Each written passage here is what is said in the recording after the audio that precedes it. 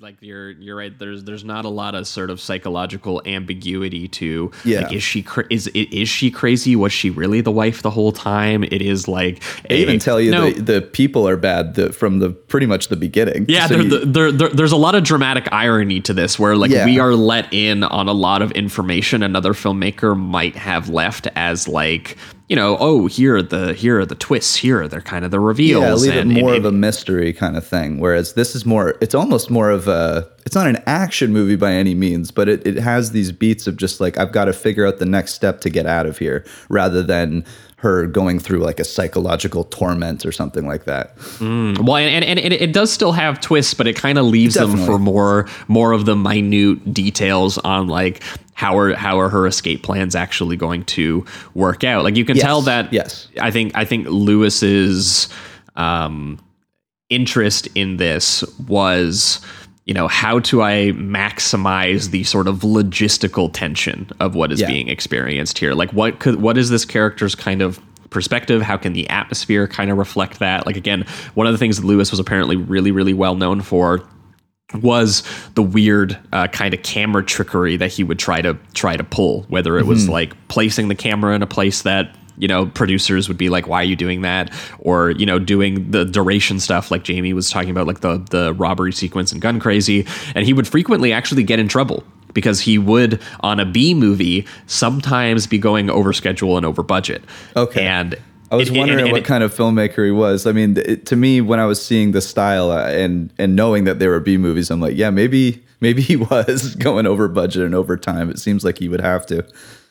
Yeah, but that's also the thing, is he was working with like 1/20th of what other budgets would have been anyway. So even going over budget for him was still like really, really cheap movie. Yeah. But yeah, he would sometimes get in trouble, and then they would actually watch the movies and they would be like, actually, he made a B movie that we could program alongside an A movie, and it almost looks just as good. So at a certain point, they actually did see the value. So that's why he didn't end up like suffering the consequences of being, because you hear a lot of stories about filmmakers who do end up like being fired and never working for a studio again because of doing shit like that. And this was a rare case of the B movie studio guys actually saw the value of having a level of talent like him, you know, actually making their movies seem more expensive than they actually were. Like, that is actually how you spread word of mouth about your studio. That is actually how, you know, you get this played as a B picture to a Hitchcock movie or something, and people go, wow, that was pretty good. Right. It's not Hitchcock, but it's pretty good. It's pretty close to the real thing. And I wanted to bring that up right off the start, because I knew immediately right away, the very first time that I watched this, from like basically like the opening image in here that gets you into Julia's very depressed mood and like the financial desperation of, just based on where the camera is placed, that shot of her walking on this like the rain-soaked sidewalk, and it almost looks like this like fisheye wide-angle lens that there's no way that existed around that time. Yeah, it even she's seems like tilted. I think it's almost like, I don't know if it's exactly a Dutch angle, but yeah, there's something off kilter about it.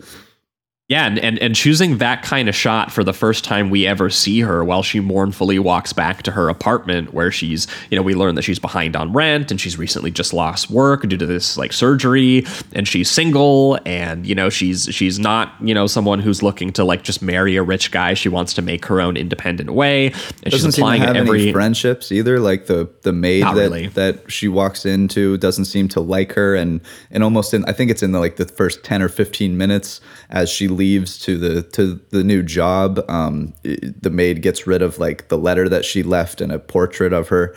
So like she really it does feel very much like and she steals her money because she leaves because right. she gets that new job and leaves her rent money to, you know, the renter. And the maid just like straight up just takes it and goes, yeah, I'm going to pretend that you didn't pay your rent, you know? So it seems like nobody is on her side. The only one that you get is kind of a glimpse of is Dennis. And yet he does come back into play in the latter half. But she seems like completely alone.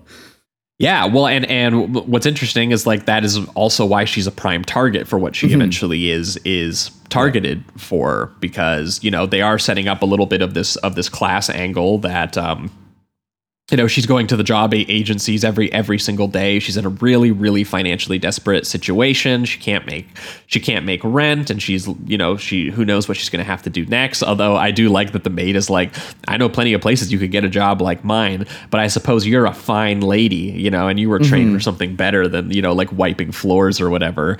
And she says that her secretary job isn't a real job, kind of thing. That's right. And she ends up making a good impression on this one agency that she didn't see in the paper and ends up going to, because she has no romantic attachments or family ties, because, kind of a little creepy. Perhaps whoever put that ad in the paper is looking for someone who could disappear with ease, Yeah. though she strategically does not tell them about Dennis, a man who lives in her building and who she is friends with and likes and perhaps is considering being romantic with. But she makes for a good candidate for the wealthy widow, Mrs. Williamson Hughes, played by Mary Whitty, in a very pretty stern and terrifying performance in a kind of pragmatic way. Like how fast she is to just be like, yeah, I'm going to help my son Ralph, played by George McCready, pull off this crazy kidnapping scheme in order to replace his wife, who he maybe murdered, which we will get into the details of that specifically. I like that you said pragmatic too, because she plays it like she doesn't have any of that. They stumble upon her in a room as they're talking to the son or something, and she does like a maniacal laugh or something like that. It's not that.